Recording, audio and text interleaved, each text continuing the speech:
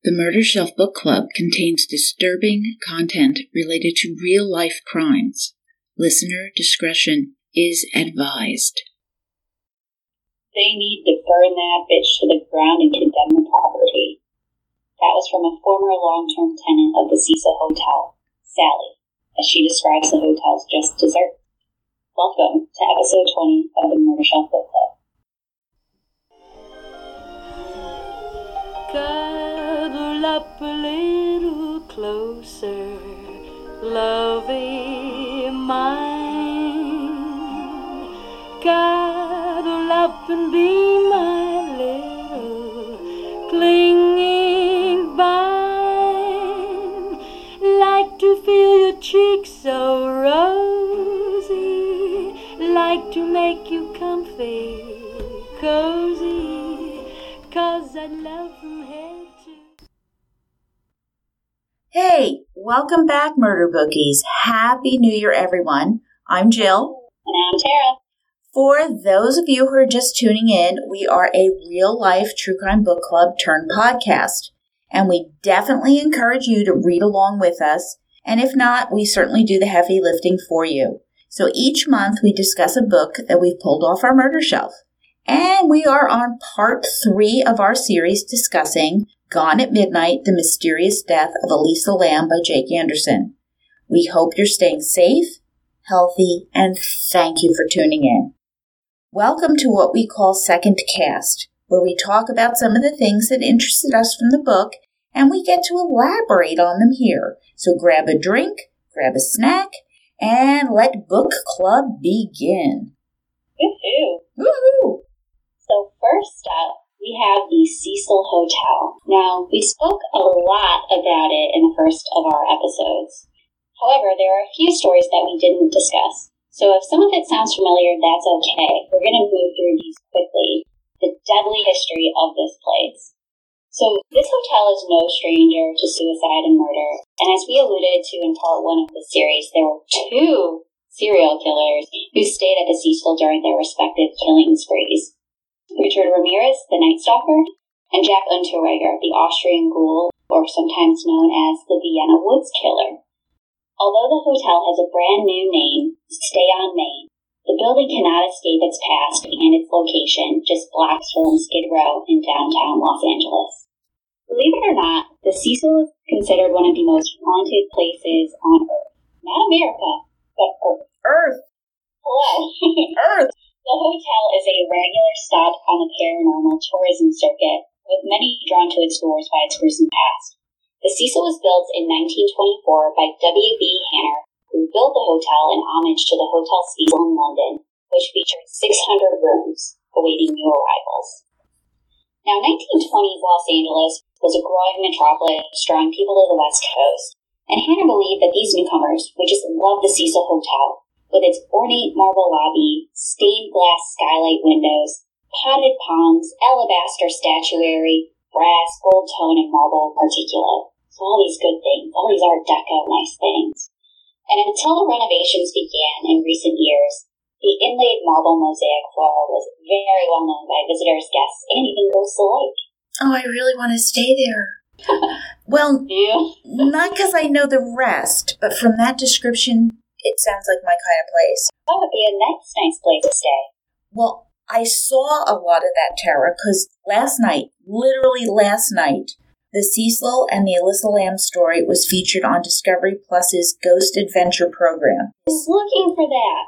It's amazing. It is amazing. It was a 2-hour special focusing on the haunted aspects of this super creepy hotel and many of the mysterious unsolved cases that we are going to highlight. Perfect.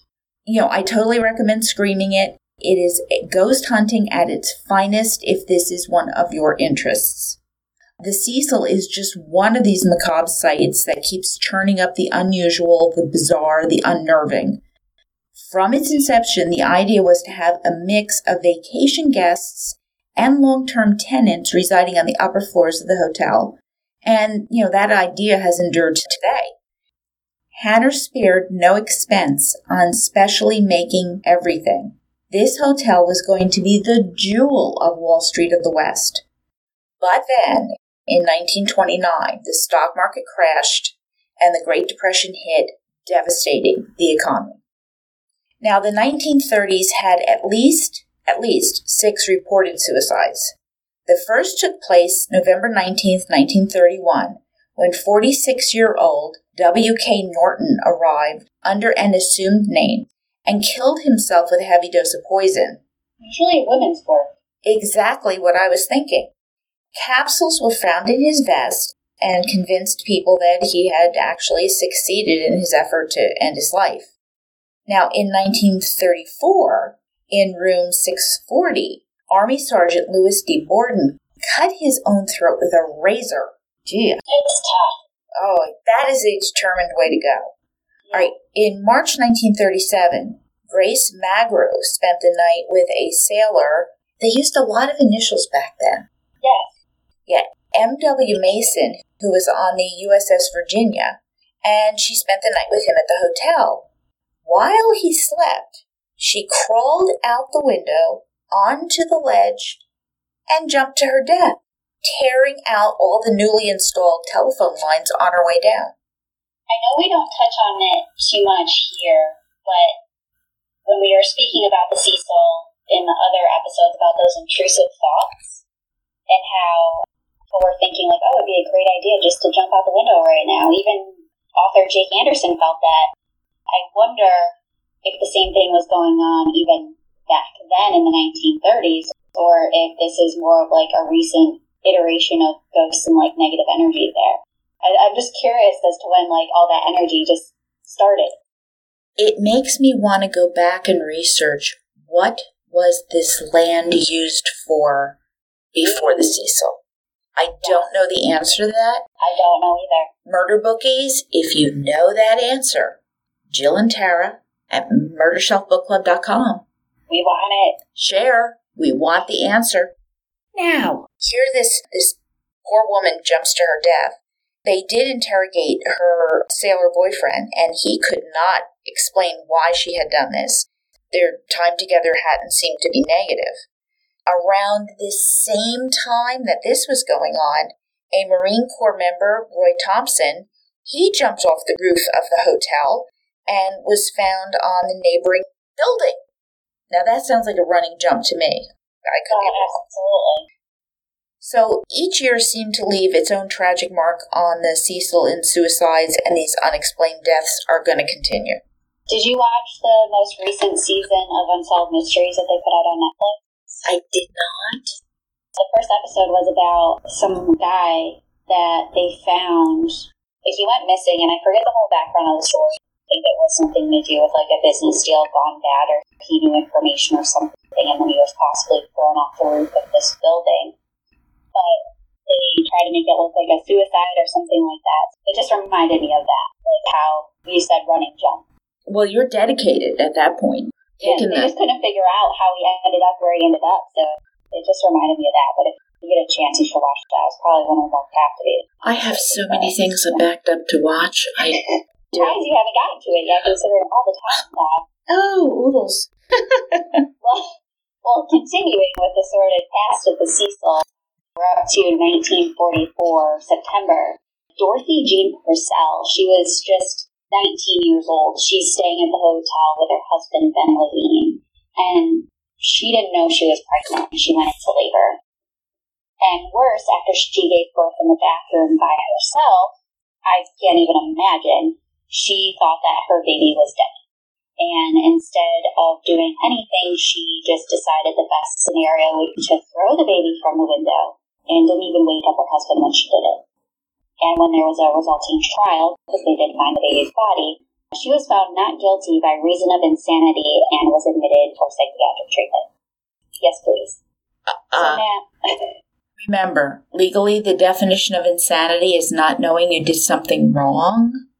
Yeah, I think she qualifies. Yes. Yeah. Wow. Yeah. So here's another story, literally killing two birds with one stone, basically. In 1962, George Giannini was taking a little walk by the Cecil when something really unexpected happened. A young woman, Pauline Otten, had just jumped from her 9th floor window after having an argument with her estranged husband, Dewey, who left Dorothy alone when he went off to dinner. And unfortunately, as she fell, George Jeannie didn't break her fall. She was dead on impact with poor George crushed beneath her. Tough luck. Ow. Really tough luck. Ow. And by now, just in the early 1960s, the Cecil Hotel had a nickname, the Suicide. Go figure. And literally, even though we've just had a few minutes of sharing this history, we're really only getting started. Hang on there, murder bookies. All right, so 1964 marked the brutal murder of Pigeon Goldie Osgood, a retired telephone operator with Ma Bell, who is now known as Verizon. So Goldie was well known in the area for feeding the local birds. You know, you'd have that bag with you and you'd throw out the little crumbs for the birdies. I'm just thinking Home Alone too. Exactly. That's the image in my mind, right? Pigeon Goldie was stabbed, raped, and strangled to death in the room that she rented to Cecil, and she was found lying next to her signature Dodger baseball cap that she always wore. Now, she was a Dodger fan, A man had been found walking nearby with blood on his clothes. However, he was cleared for whatever reason. And to this day, her murder remains unsolved, and it's just one of the Cecil's many cold cases. I wonder if they still have his clothing in storage. Love to do some DNA analysis there, right? Yeah, exactly. So, you may be familiar with another local legend that has its ties to the Cecil Hotel, the murder of Elizabeth Short, known as the Black Dahlia. So, in 1947, it was reported that Short had stayed at the hotel just before she was murdered. Now, regardless of what her ties to the place might have been, her body was found a few streets over. She was cut in half, and her mouth was carved from ear to ear, left where it could be discovered immediately in the morning, displayed for shock value. This is called posing, and this is just a terrible death and a terrible case. Yeah, I knew about this case, and I didn't know its affiliation with the Cecil until I read this book, I don't think. No, I didn't realize the connection either. We do a whole podcast and read a book about this, I'm sure. And one of the last bodies to be discovered, which was another suicide, was in 2015. I'm sure it's not the end of it. At all. It's estimated that roughly 16 people have committed suicide or have been murdered at the Cecil. And there are many people who believe that this number is far greater than just 16. Perhaps one for each room. But 600 deaths wouldn't go unnoticed, right? At least I hope not. No. It seems like a lot. Now called Stay Unnamed, it remains closed to this day. No one is allowed to go out. And that is where we are today with the Cecil. So I think it's time to start talking about some of the hotel's more famous guests, right? Yes, we have a very, very famous guest who stayed there for actually quite a significant period of time, and this would be someone called the Night Stalker. Not the original Night Stalker. No, a little different though. Right? Growing up in El Paso, Texas, Richard Ramirez, the Night Stalker, was the fifth child of Julian and Mercedes Ramirez, and the environment he was subjected to likely nurtured the boy into becoming a satanic serial killer. Good. Fun. Yeah. Richie was really spoiled by his Catholic family. He was loved by his mother and siblings, but he was severely physically abused by his stern and controlling father.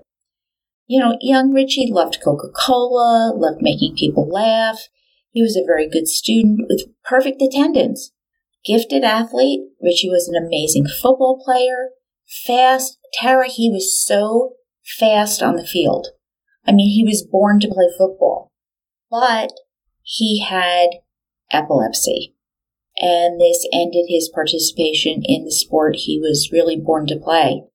He was found to have some temporal lobe anomalies and needed medication. And this doesn't mix with football players who can't have seizures. Yeah. Did I mention that a teacher may have sexually molested him? What a concoction of unfortunate events. You can say that again. And this is a unfair and a huge turning point for him in his young life. Another turning point happens when he is 12 years old, a very impressionable, cognitive kind of age. His uncle Miguel, who is a Vietnam vet, comes barreling in and absolutely changes his destiny. Uncle Mike, as he's called, goes on to brag about his violent combat kills with Richie, sharing these Polaroid photos of himself raping Vietnamese women. So disgusting. Oh, just horrific. And this has a psychological impact on his psychosexual development. How could it not, right? Mm-hmm. So from this point on, Richard Ramirez has these violent sexual fantasies associated with sex with rape and the domination of women. And Uncle Mike's influence on Richie is only going to get worse. So on May 4th, 1974, with Richie watching, a domestic argument ensues, and he is going to shoot and murder his wife, Jessie. Neither Mike or Richie is going to tell anybody that Richie was a witness to this murder. Well, that. Yeah. They totally silent, right? So while Mike is tried, he's actually found to be innocent by reason of insanity and committed. Richie Ramirez just becomes introverted and withdraws from his family. Not surprisingly, he begins using drugs. He's, self-medicating here. And he eventually winds up spending about $1,500 a week for cocaine. He's funded himself by burglarizing houses. He's viewing Jack the Ripper as a hero. He turns to Satanism and starts to see it as a real force ruling the world. We missed the boat on doing some calculations about how much money $1,500 a week on cocaine was back in the 70s. Damn, you're right. Missed it. So his horrified mother, Mercedes, realizes that given where her job was located while she was pregnant with him, she thinks he may have been affected by nuclear testing that was going on at the time. Poor kid didn't have a chance, apparently. And I'm not saying that that's not true, because it very well could be. But Ramirez is now fantasizing about violence, death, destruction. Little Richie is no more, and Ramirez has become the monster.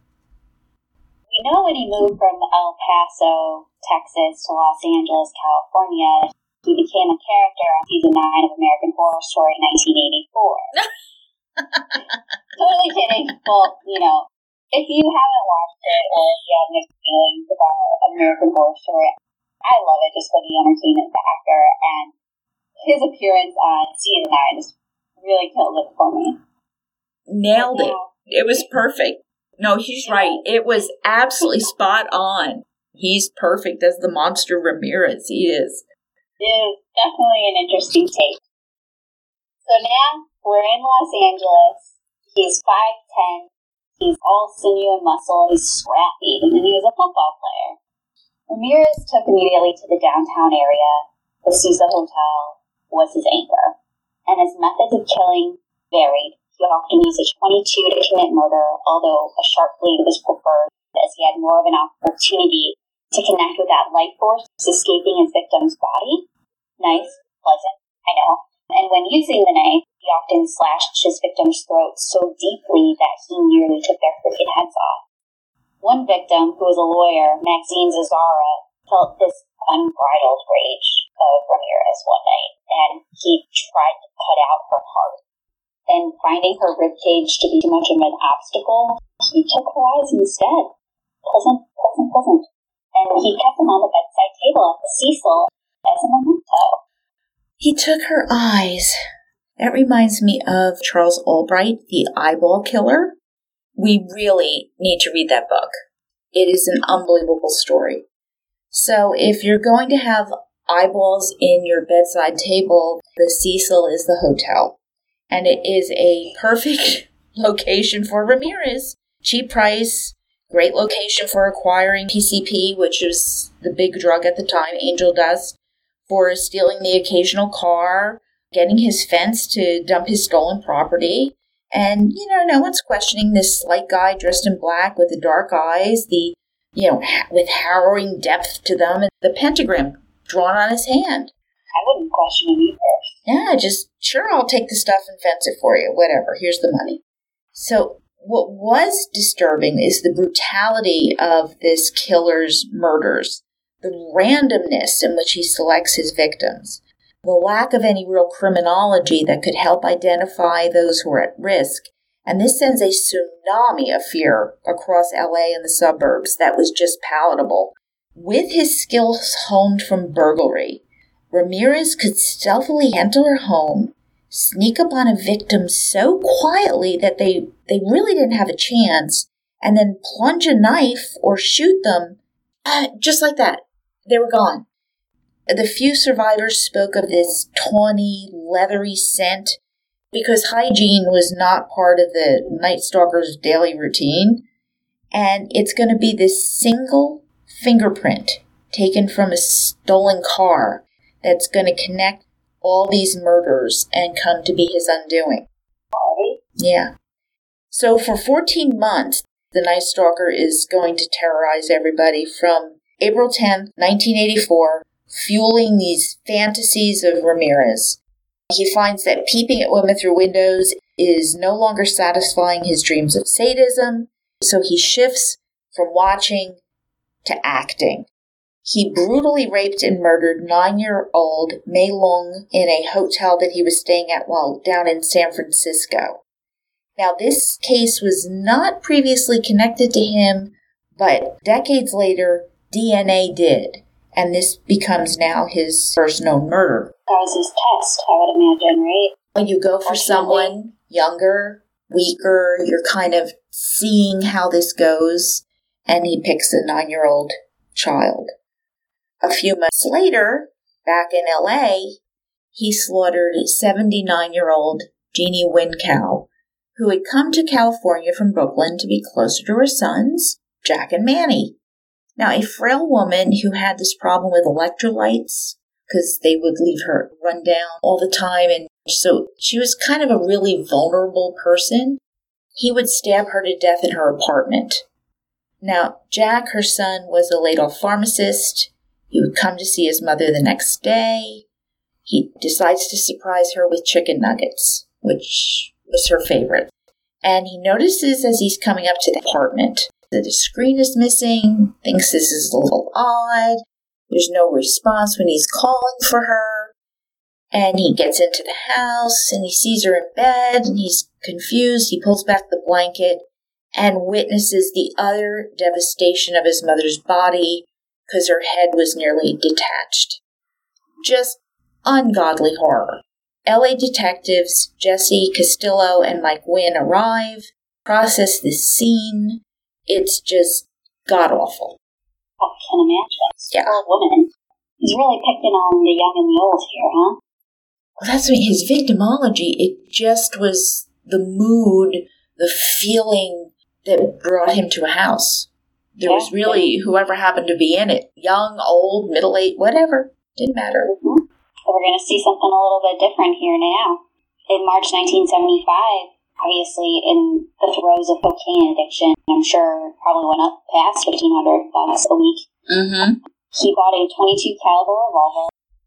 And when we talk about guns at close range, a .22 slug is fatal. You're going to die. Yeah. He stole a car from a gas station as the owner went to go pay the bill for the gas. And then when getting on the freeway with the intention of finding someone to murder, he sees Maria Hernandez, who was a brunette with glossy hair, huge round eyes, pretty, heading home in her gold Camaro from dinner with her boyfriend. And it was her misfortune as well. He followed her into her condo development, saw her pull into a garage, and going inside where she lived with her roommate Dale. And Dale was celebrating her promotion to traffic supervisor with LA County, so they have a bunch to celebrate. Life is really good. You know, an avid skier, she was taking cooking classes. She's gearing up for her 35th birthday, which is less than 2 weeks away. She's not going to see that birthday. As Maria gets out of the car, she's taking out her keys to open the door. Ramirez walks straight up to her, gun held out, aims it at her head which cocks the gun. It's a noise that causes her to turn around, and she's looking at the barrel of a gun, and she screams, "Oh God, please don't," which is normal response. The garage light turns off, everything goes dark, and the shot rings out. And Maria drops to the ground. She's literally got shot in the face.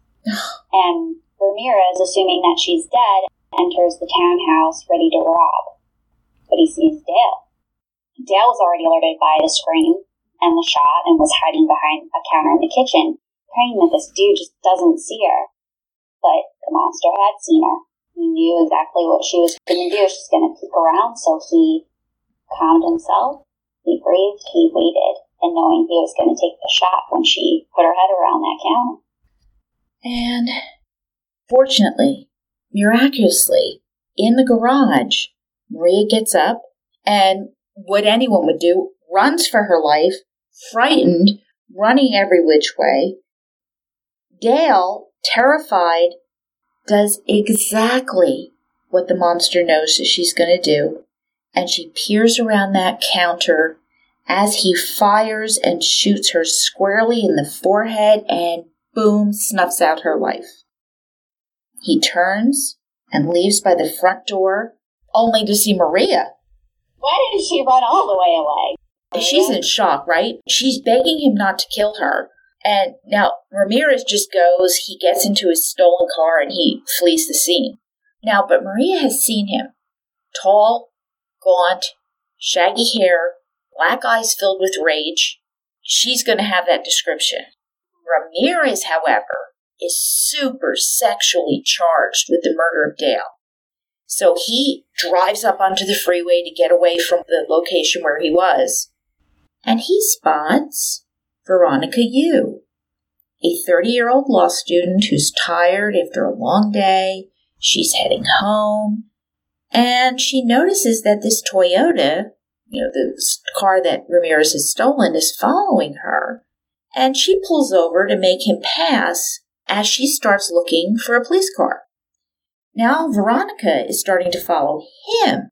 Now, unfortunately, they come to a red light, where Ramirez gets out of the car and walks over to Veronica, who rolls down the window and starts demanding, "Why are you following me?" And Ramirez says, "No, I thought I knew you." And she's like, "No, you're not. You're a liar. You're following me." And she starts taking down the license plate, threatening to call the police. In 1985, guys, there's no cell phone. Quick as a flash, he grabs Veronica and starts to try to pull her through the window. At a red light. Right, at a red light, right? Because her door is locked, but he glances over and the passenger side isn't. So he ends up getting in the car with her, shooting Veronica in her side. She jumps out of the car, bleeding profusely, calling for help, as Ramirez shoots her in the back, gets out, gets back into his Toyota, and drives off.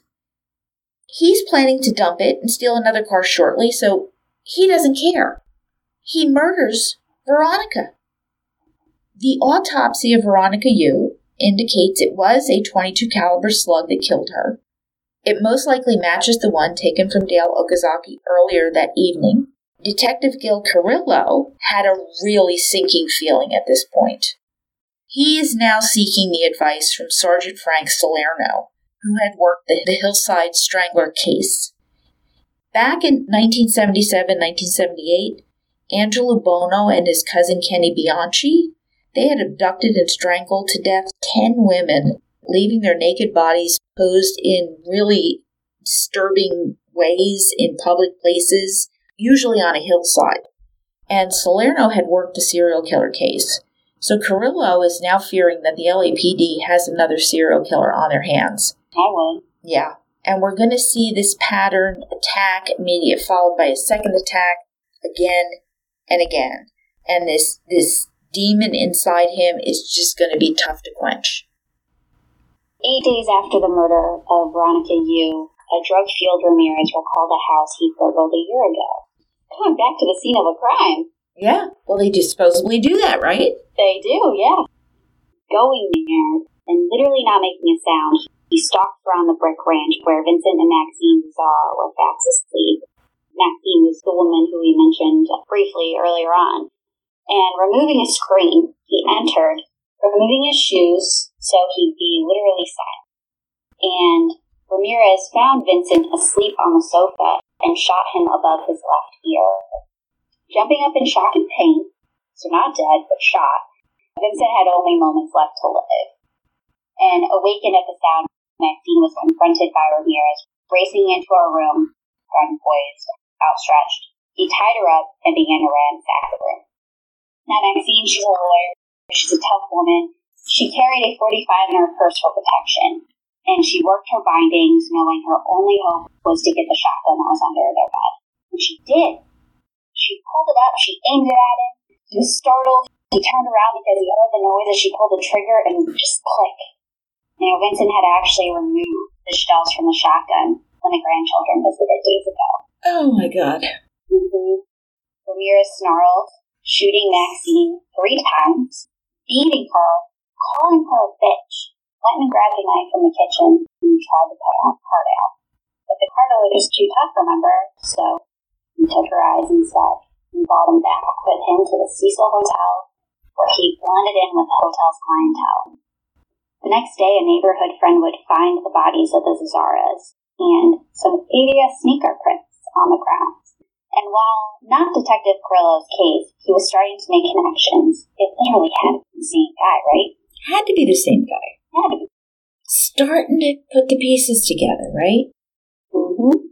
Well, guys, by May, the monster is needing more cash, and he's on the prowl again. This time he spies the home of Bill and Lillian Doy, and he casts his eyes around the shadow. He's ensuring he's unobserved. A Nisei, that is, an American-born of Japanese heritage, Bill Doy had been in an internment camp during World War II and had served in the Army's 44th Regimental Combat Infantry, fighting with distinction.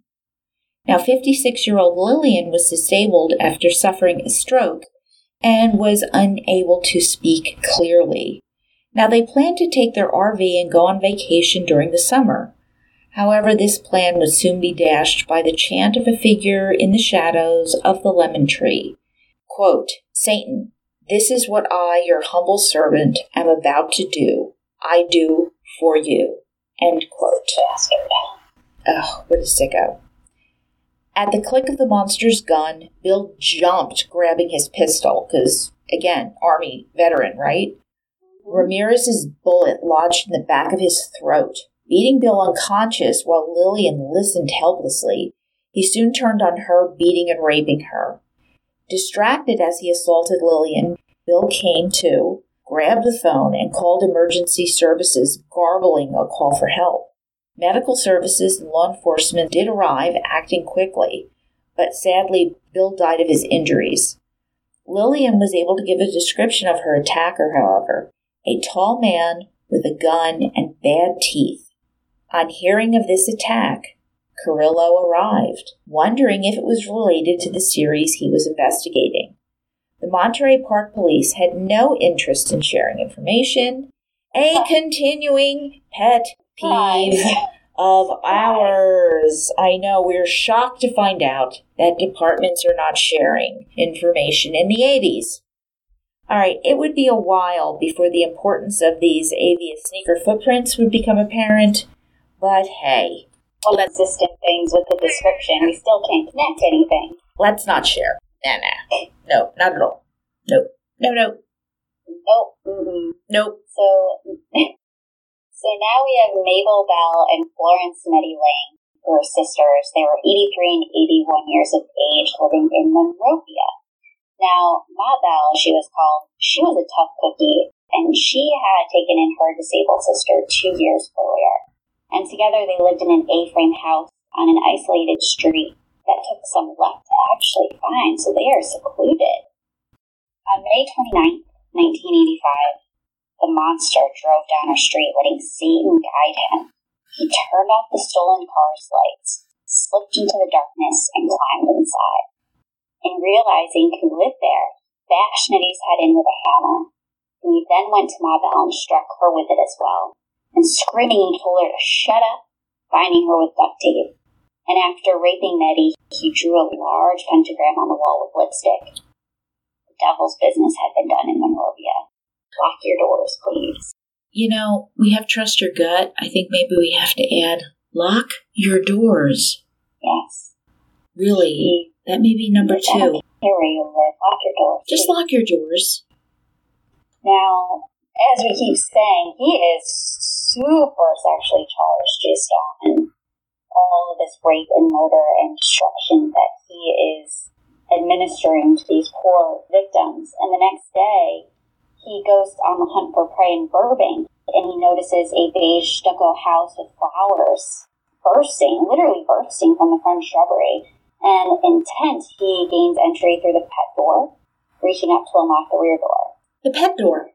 The pet door, yes. The puppy door? Slip through that, yep. Oh, jeez. For a puppy. Because of the puppy. Inside, he finds a sleeping 42-year-old Carol Kyle, who's a registered nurse, and her 11-year-old son, Marvel. Now, waking Carol, she knew immediately that their lives are going to depend on how she handles the situation. Assuring Ramirez she did not have any guns, Marvel was handcuffed and thrown into a closet. Carol promised to give the dark, smelly intruder any jewelry, everything of value. She'd cooperate. He was in charge. But still jumpy from Maxine Visaras pulling a shotgun on him, he was cautious of Carol, screaming she should only do exactly as he commanded. He raped her in a multitude of ways, but she complied because she could see that the look in his eyes was absolutely demonic. And that was a direct quote from her. Absolutely demonic. Mm-hmm. And as the sun came up, he told her she was lucky. He was going to let her live. He let Mark out of the closet and handcuffed them both to the headboard, and he left. Mark managed to reach the phone and dial 911. So, Carol had a lot to tell the police about her assailant. And note this, Mabel Bell and Nettie Lang, they hadn't been discovered yet, but when they were, Nettie was still alive, but Mabel would die of her injuries. Oh, God. Well, that summer, that July, was a hot one. And once again, Ramirez is out there, and he selects a ranch-style house with one car parked outside. He brazenly walks up to the front window, pops out the screen, and just like that slips inside. Mary Lou Cannon, who is a retired bookkeeper, aged 75, is sleeping peacefully. She's independent. She is a survivor of 2 counts of cancer, and she's no pushover. But when Ramirez spies a heavy vase and brings it down on her head, she didn't scream for long as his fists knock her unconscious. He retrieved a long, sharp knife from her kitchen and plunged it repeatedly into her throat and chest. At this point, when they come to the scene, Lieutenant Carrillo and Sergeant Salerno are fully convinced that this is the same guy. Screen, entry, some kind of brutal death. And what they do is they focus a small but mighty task force to hunt the monster. And at this point, some call him the Valley Intruder. Valley Intruder just doesn't have, the implied ugliness of this. Yeah. It makes them sound nice. It sounds tinny. Yeah. He intrudes. Yeah. No, this guy is far more horrific than that. Yeah. Like the Visalia ransacker. Ooh, yeah. Doesn't capture the whole horror of it. Well, cruising around in Sierra Madre in yet another stolen car, Richard Ramirez is waiting for that, feeling to select, the home to invade, and he finds it this time on Arno Drive. Finding a door unlocked, please lock your doors. He strolls into the home of Steve Bennett, who is an executive with Southern California Gas, his wife, a 16-year-old daughter Whitney, and an 18-year-old son James. Ramirez planned to beat the parents to death, to neutralize James, which probably means killing him, and then going to enjoy Whitney. Going to get a tire iron from the car, a police cruiser driving by spooked him.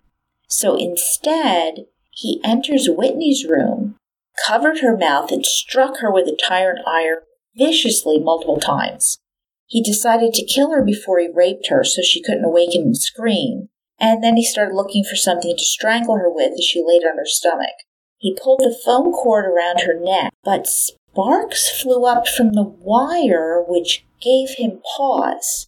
He sees this blue haze leaving her body, and Ramirez assumes this is her soul, dropping the cord in shock.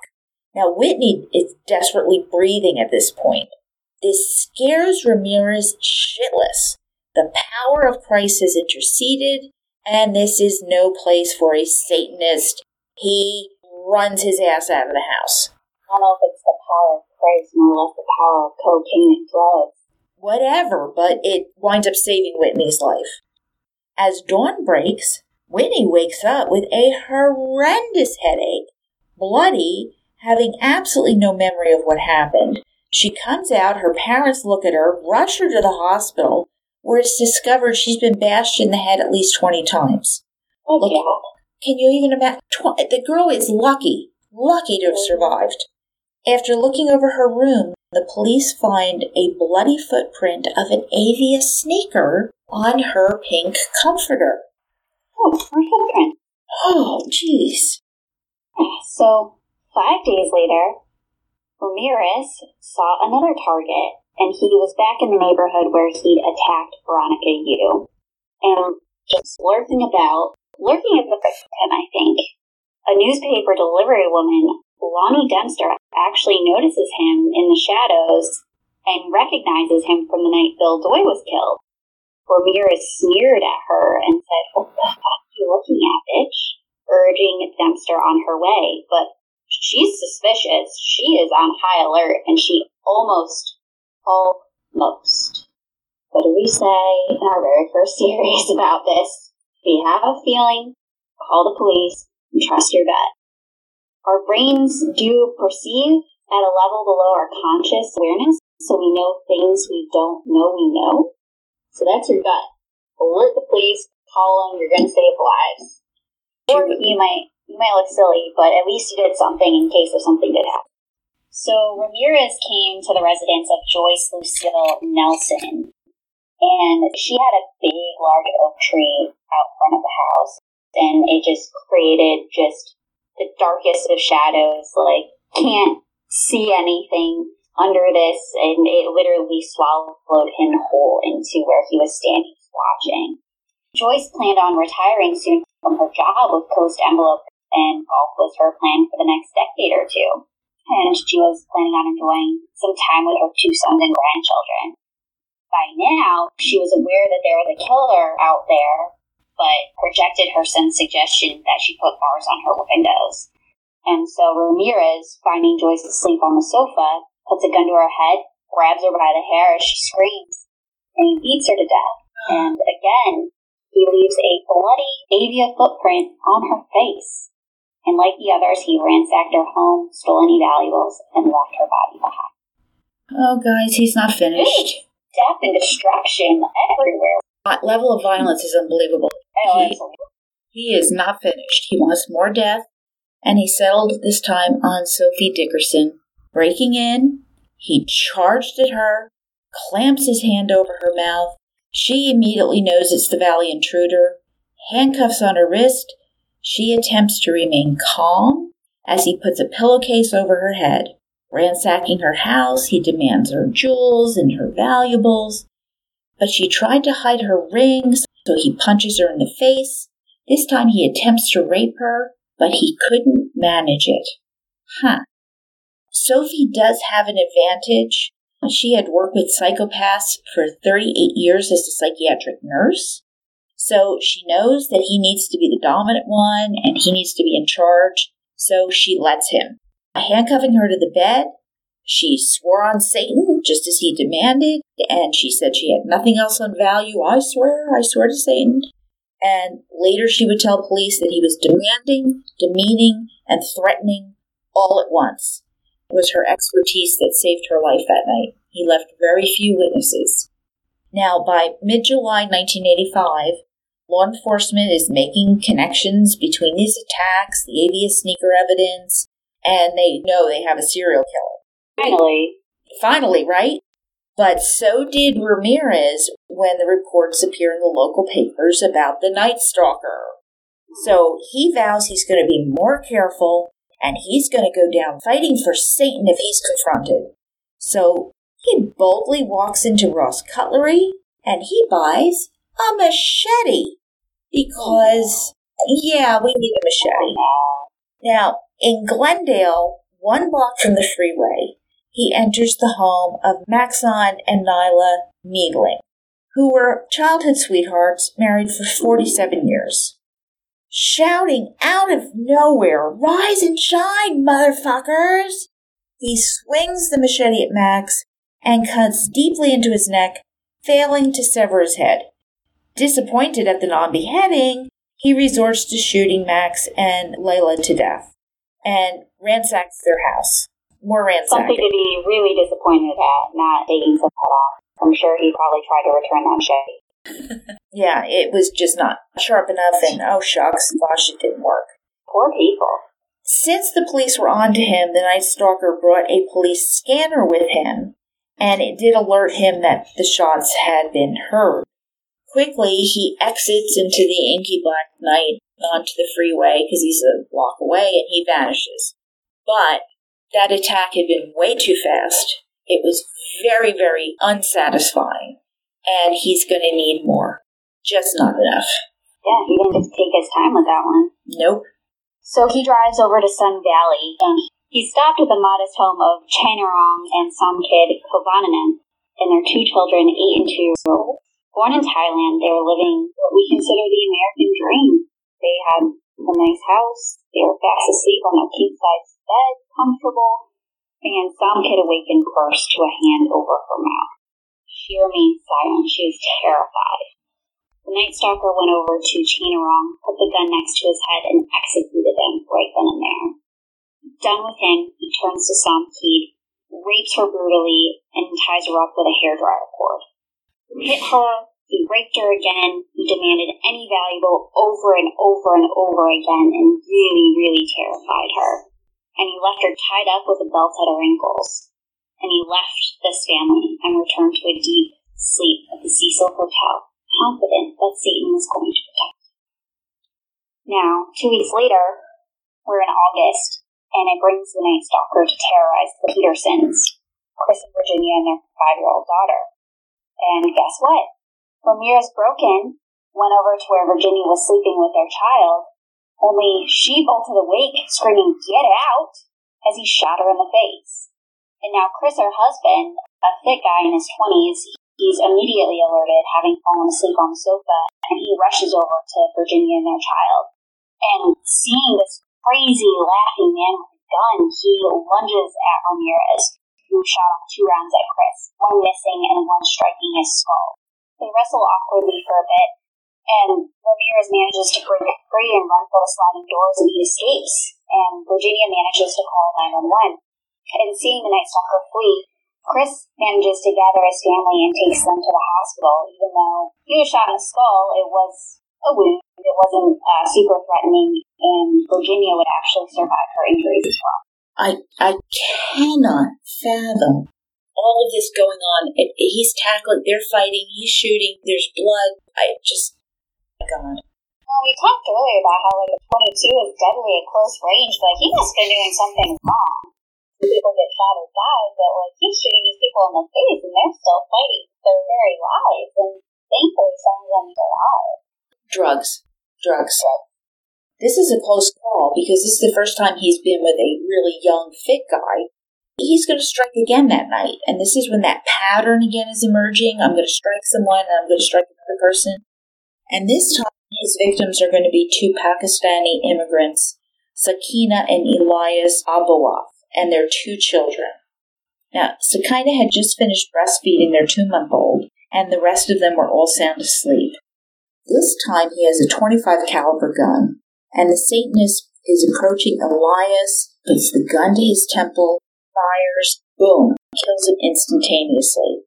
Throttling Sakina, he rapes her repeatedly, ransacks the house, berating her to give him all her valuables.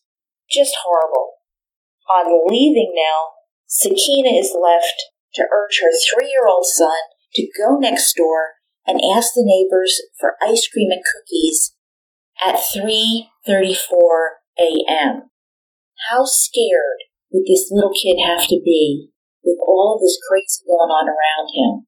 Here's his mom urging him, no, go next door. The nice man, Bob, he'll give you cookies. And Bob Wilson hears this ringing at his door at 3:30 in the morning and opens the door and here's this little kid, do you have cookies? Daddy won't wake up. Oh my God. And Bob Wilson calls the police. Next are going to be Bill Carnes and Carol Smith. And life was looking really good for them. He's a computer programmer. They had gone to the movies that night. And on that way home, ironically, they had discussed whether or not they should get a gun or put bars on the window because this crazy killer is on the loose. Get a gun or big thing, but you have to have a discussion about it, just do it. Yeah, stop on the way home and pick one up, right? That night, a click in his ear makes Bill leap from the bed, only to be shot 3 times in the head. Horrified, Carol screaming, oh my God, no. Ramirez is saying, don't say God, say Satan. Boy, is he caught on that, right? Yeah. He viciously beats Carol. She's pleading that yeah, sure, I love Satan. More robbing, more ransacking. And again, after just brutalizing everybody, he gets in the car and he leaves. And as he usually does, he'd abandon the car and steal another one right away. But this time, Ramirez leaves one fingerprint behind. Now, freeing herself, Carol calls 911. She gets medical attention for herself and for Bill. They all survive. Now, it's going to be this one fingerprint that led the police to the identity of the Night Stalker, Richard Ramirez, and that tough police work that was done by Detective Carrillo, Sergeant Salerno, and many of the other law enforcement people over this 17-month-long spree of these serial murders across many jurisdictions. With Richard Ramirez's photo in every newspaper, all over the television news, Ramirez is finally identified by a crowd of very, very angry people who chase him down the streets, beat on him repeatedly, and ironically, the Night Stalker is rescued from them by the police. Yeah, Satan works wonders, right? Yeah, in 1989, Richard Ramirez was convicted by a jury of his peers in Los Angeles on 13 counts of murder. He's sentenced to death, and after hearing the sentence, Ramirez would say, quote, "Big deal. Death always went with the territory. See you in Disneyland." Yeah, he died in 2013, leaving his mark on the Cecil Hotel and a trail of death and destruction. But he's not the only serial killer associated with the Cecil Hotel. No, he isn't, and I don't know if it came out yet or not, but there is, I think, a 4-part series about Richard Ramirez coming out on Netflix this month.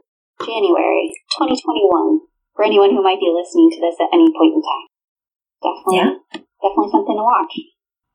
So our second serial killer who stayed at the Cecil, his name was Jack Unterweger. He's not nearly as prolific as Ramirez, but here we are. Known as the Austrian Ghoul or Vienna Woods Killer, Jack just added to the dark lore of the hotel. He was somewhat of an international ghoulish celebrity, leaving a trail of bodies across 2 continents. So on August 16, 1950, in Graz, Austria, Johann Unterweger was born to a prostitute who abandoned him soon after. She had spent part of her pregnancy in jail for fraud, and it was believed Johann's father was an American soldier whom he never knew. And the child who we know as Jack Unterweger lived with his abusive, alcoholic grandfather in a 1-room cabin for the first few years of his life. He grew up as his grandfather's accomplice in stealing farm animals from the surrounding area. Would that be called rustlers? Rustlers? In Texas, it would be. Oh, yes. Don't mess with Texas. Texas, same thing. Do not mess with Texas. Texas murder bookies, I expect you to back me up on that one. Grandfather, or Grandpa, was ruthlessly abusive and given to using prostitutes in the same bed with little Jack. How pleasant. That's not okay. And his aunt, who was also a sex worker, was also not a font of stability or nurturing for him. And given the short stick in life, young Jack was headed into a life of crime. And at 16 years old, while he did briefly work as a waiter, it really didn't last. And young Unterweger was arrested for assaulting a sex worker, or using the nomenclature of the day, prostitute. And while certainly not his first crime, there were roughly 16 counts of sexual assault and violence that was already on his 1966 to 1974 record. He was busy, he was escalating, and he was literally on the ledge to jump over like Lady Gaga in the Super Bowl halftime show and a murder. He'd learned from his grandfather while growing up. And much of this checks off the boxes when it comes to a lot of research on the backgrounds of serial killers. So we're not accusing anything, it's just an observation that we've made over reading tons of things about serial killers. A lot of the stats back that up, sadly. So, 18-year-old Margaret Schaefer, who was a sex worker, became Unterweger's first known victim. He brutally raped and murdered her, beating her repeatedly with an iron bar and then strangling her with her own bra. And whether he intended to kill her or not is a matter of debate even for himself. And Jack would actually tell the court that he saw his mother when he looked at her. He became enraged and thus killed poor Margaret.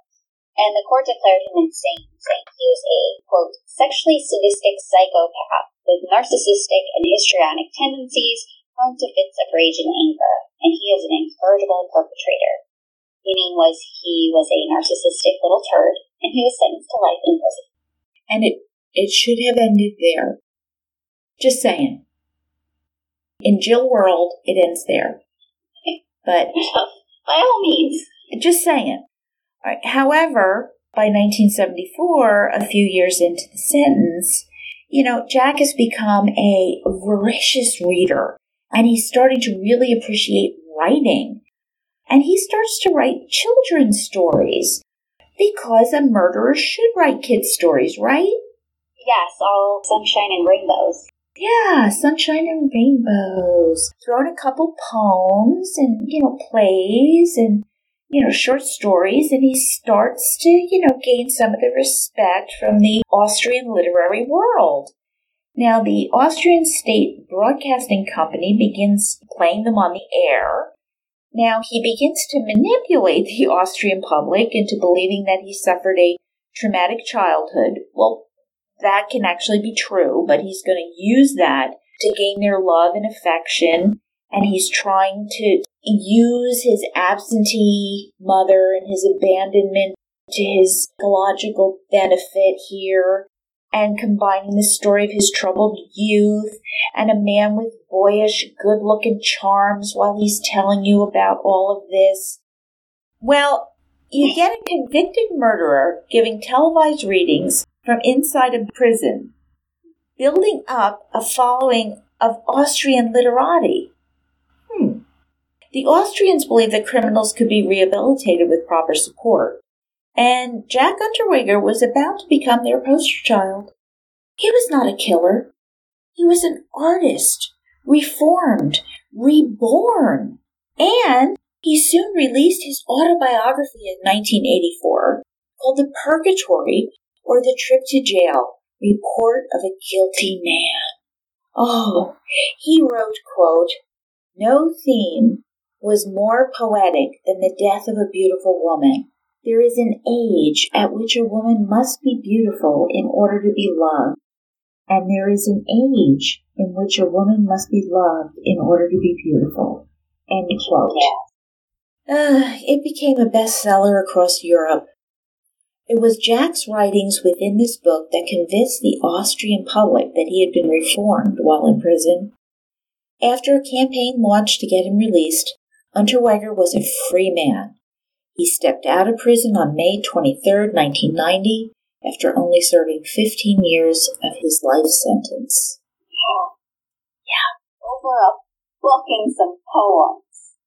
Because a woman needs to be loved when she's beautiful or something. Don't give me that bullshit anymore. She's beautiful, she's something when she needs loving. Okay.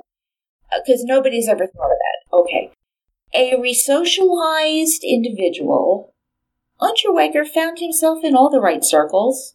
He purchased a Ford Mustang and designer clothes. He even picked up a young blonde girlfriend, Bianca Merrick, who traipsed around with him. Considered a heartthrob, he posed for a magazine in which he showed off his muscled and tattooed chest. Ooh, prison. Ooh. And using a rope he found as a prop, he fashioned it into a noose. Because that's sexy and not strange, right? It's not morbid, right? No, and considering what he went to prison for. A murder. No, right? All right. Jack was a frequent guest on talk shows. He was invited to speak at various events. His book was even made into a movie. Fun fact. There are actually a few movies that have been made about Jack Unterweger. Most notably, there was Seduction and Despair, starring John Malkovich as Unterweger in 2008, and, quote, Entering Hades, with Michael Fassbender picking up the role as Jack, which is yet to be made, and, of course, we will cue you in on updates as that one is pending. Yep, so just 4 months after his release from prison, so reformed, I know. On September 15th, 1990, the body of Blanka Bakova was found along the Latva River near Prague. And yes, I probably screwed that up. I've been there and I still don't know. All those letters don't go together for me well. Americans can't put those consonants together. I know, I'm sorry, I tried. We just can't. And she was lying on her back naked, her legs were spread wide, and she was covered by beads. And she was strangled with a pair of gray stockings knotted around her neck. And Unterweger, he'd actually been doing some research there in the red light district for the magazine he worked for. And it would seem reasonable that the urge to kill would arise, especially with him having his mommy issues. Mm-hmm. And I will say, I don't have a truly singular source for my research here, but I saw various accounts that said Bakova was not a prostitute. And if she wasn't, I believe she would be the only victim of the Vienna Woods killer to not be a prostitute. So he definitely had a type. Okay, fair. Unlike Ramirez, who really didn't have a type except for somebody being home at a place that Satan brought him to. Yep. So the next year, 1991, saw a series of brutal murders begin in Graz, which is 125 miles south of Vienna, Jack's hometown. And well-known prostitutes began to go missing. First, there was Brunhild Nasser and Heidemarie Hammerer. They disappeared about a month apart, but their bodies were found within a few days of each other in the woods just outside the town. And both were found on their backs, covered in leaves, strangled with pikes or their own bra. And a third woman, Alfried Schremt, disappeared on March 7th, 1991. And her parents actually received really disturbing phone calls from a person unknown who was taunting them about their daughter's occupation, which was prostitution. And her body was found a few months later on October 5th, the scene quite like those found before her. Now, I'm sure you recall, the MO is actually very, very similar to that of Unterweger's first victim, in which he served 15 years for, so Margaret Schaefer. And the police finally began to think that they might have a serial killer on their hands when another 4 more women went missing, this time closer to Vienna. And those were Sylvia Engler, Sabine Mitzi, Regina Prom, and Karen Eroglu. And these were all within a month. And when their bodies were found sometime later, same MO, stockings, bras, on their backs, naked, covered in leaves. So the police are beginning to think the MO, the bras, the strangling. We could suspect Unterweger here. They know his method, and this is shockingly similar. So now Jack thinks he's being very clever as he starts to insert himself into the investigation, and he's now reporting on the murderers that he himself has committed for the magazines he works for. Some organized serial killers are known to do this, and in this case, Jack wanted to know what the police knew. There are 7 victims in total, most sex workers, all strangled to death. However, the police had hid some details. Obviously, this is a very smart move, because it helps weed out any false confessions and it leaves the real killer in the dark. Now, as students of true crime, you know you never insert yourself into a murder investigation where the person you are looking for is you. Doesn't end well. So the unsub's weapon of choice in this case is the victim's own bra. Because the elastic in the bands, it actually makes for a perfect weapon in which to strangle someone.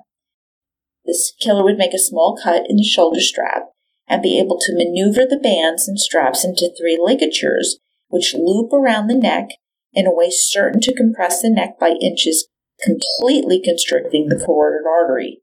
All right, this is not an easy death. Now, by this time, Unterweger had reached celebrity status. He is the picture of reform. He has the backing of Austria's elites. So the police have to tread lightly investigating this guy.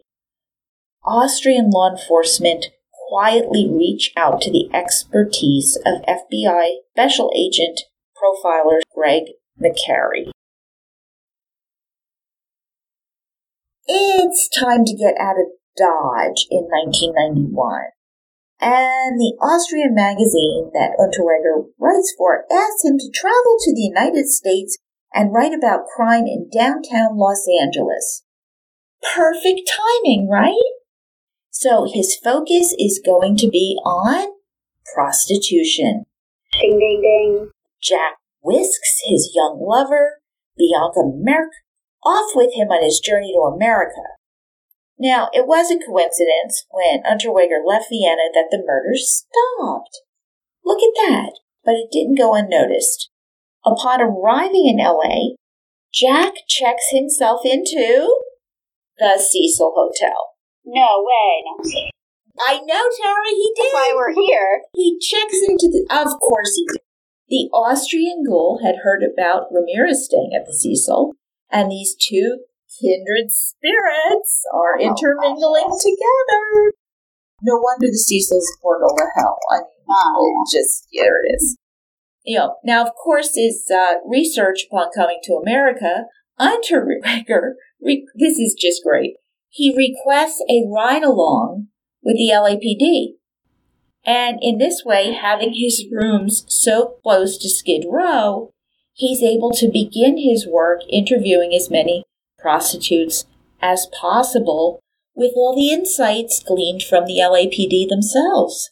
Mm-hmm. So he, of course, invites sex workers to his room up on the 15th floor via the outdoor fire escapes, and he's asking them questions and, of course, enjoying their favors. That's what research is. Not for me. I'm doing it wrong. I think so. You are. Oh, damn. But now we're in America. It's not long before he starts killing here, too. And in the Malibu Hills, a prostitute's body was found on July 11th, 1991, with her bra wrapped tightly around her neck. Oh. So only 5 years removed from Richard Ramirez, the Night Stalker, the LAPD was on high alert. 2 more murders took place soon after, one being just blocks from the Cecil. Shannon Exley, Irene Rodriguez, and Sherry Ann Long, all prostitutes, were brutally beaten, sexually assaulted with tree branches, and strangled with their own bra, left to be found by unsuspecting passerbys in remote areas. And by the time Interpol recognized what appeared to be a similar pattern to their Viennese killer, Unterweger had already made his way back to Austria. And when Special Agent McCrary notified the FBI in the U.S. that Unterweger was a likely suspect in the Austrian murders, he also disclosed the MO of the bra strangling. And a light bulb, notice how that happened, went off as the connection was made as to who was murdering women in L.A. And the word got out that Jack Unterweger was indeed a suspect. But he began making phone calls and telling the press that they were only trying to pin it on him because they couldn't blame anyone else despite the pile of evidence that was accumulating. A red mountain, if you will. Not a red mountain, Tara. Yes, a red mountain, a big pile of evidence. Oh, no. But by the time police showed up at his apartment in Austria, he was already gone. He actually went back to the U.S., down to Miami via Switzerland, France, and Canada. So, real life murder bookies. We read a book. We haven't talked about it yet. It's called Serpentine. And it was about serial killer Charles Sauvage, who I actually never heard about until we read about him. He was a wannabe playboy who literally traveled all over Europe and Asia. And this is what it reminded me of on a smaller scale. Totally. Absolutely. Probably never really heard about him either, anyone out there, but definitely a good book. We have to do this book. We really, really do. Just so different. So, here's Unterweger moving around intercontinentally. He starts a campaign against the police, telling anybody who would listen that they have the wrong man, that he's innocent, he's a victim of police persecution. He was freed from prison. Surely, he's innocent. Yes, that's the only reason they release people from prison. Yeah, but the worst part is that people believe this. All right? They totally buy this. Now, hopefully, the police have enough evidence to convict him. Well, thank God they did. They have a ton of evidence, and there's a paper trail, there's receipts, car rental agreements, credit card transactions, all pointing to Unterweger being near around the place where there were bodies. You leave a trail of bodies that eventually it connects to you. Eyewitnesses even reported a man bearing similar resemblance to Jack Unterweger being with the victims the night they disappeared. Hair also belonging to Jack's first victim, Blanka Bakova, was also found in his BMW.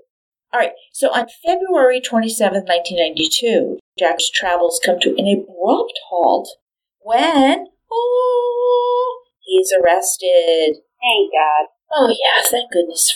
All right, his young girlfriend's mother had sent up a wire transfer to send Merrick some money, and when she and Unterweger went to retrieve the cash, a few U.S. Marshals followed them out of the building. Unterweger felt something was up. He started to book it, a chase ensued, and they ended up in a parking lot. And when he was advised that he was wanted for the murders in Austria, he broke down and cried. Poor baby. Do not believe that it was remorse. He cried because he got caught.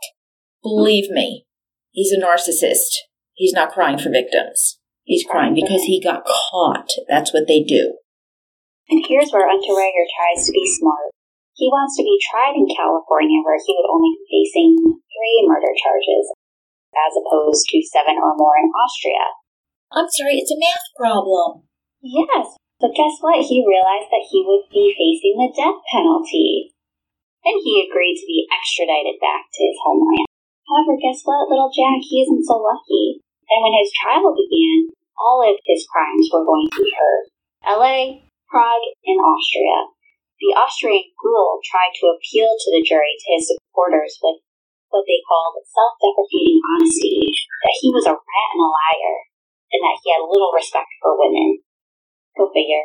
But surely, just as they had before, they were going to appreciate everything that came out of his mouth as the truth.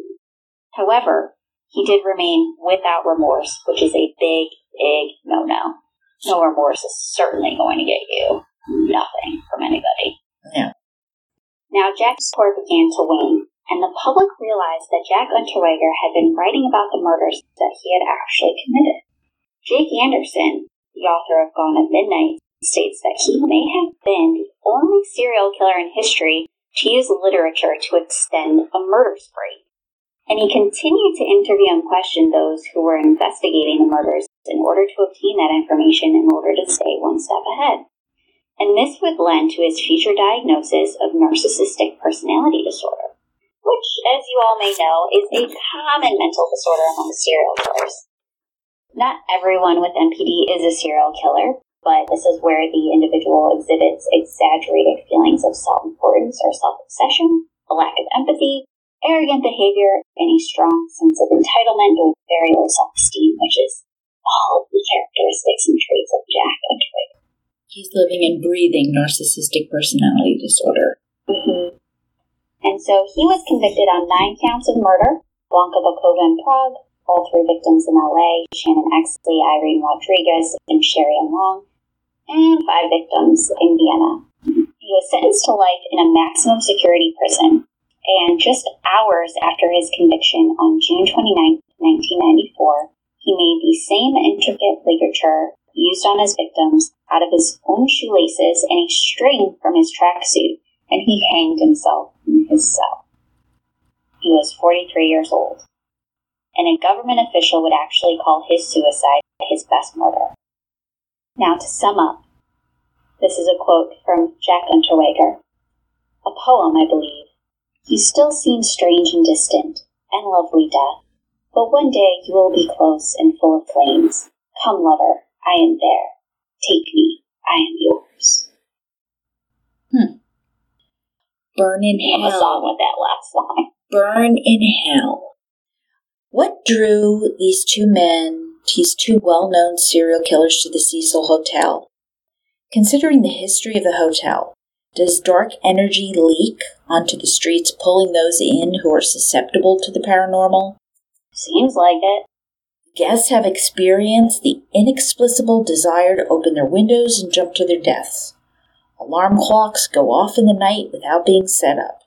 At the same time, every night. Drafts of cold air, phone calls with no one on the other end, guests waking up in the middle of the night feeling as if someone is choking the life out of them. There is no doubt that the Cecil is haunted, whether by history, ghosts, the supernatural, just some negative residual energy imprint onto the sheer fabric of the hotel by guests and tenants of the past.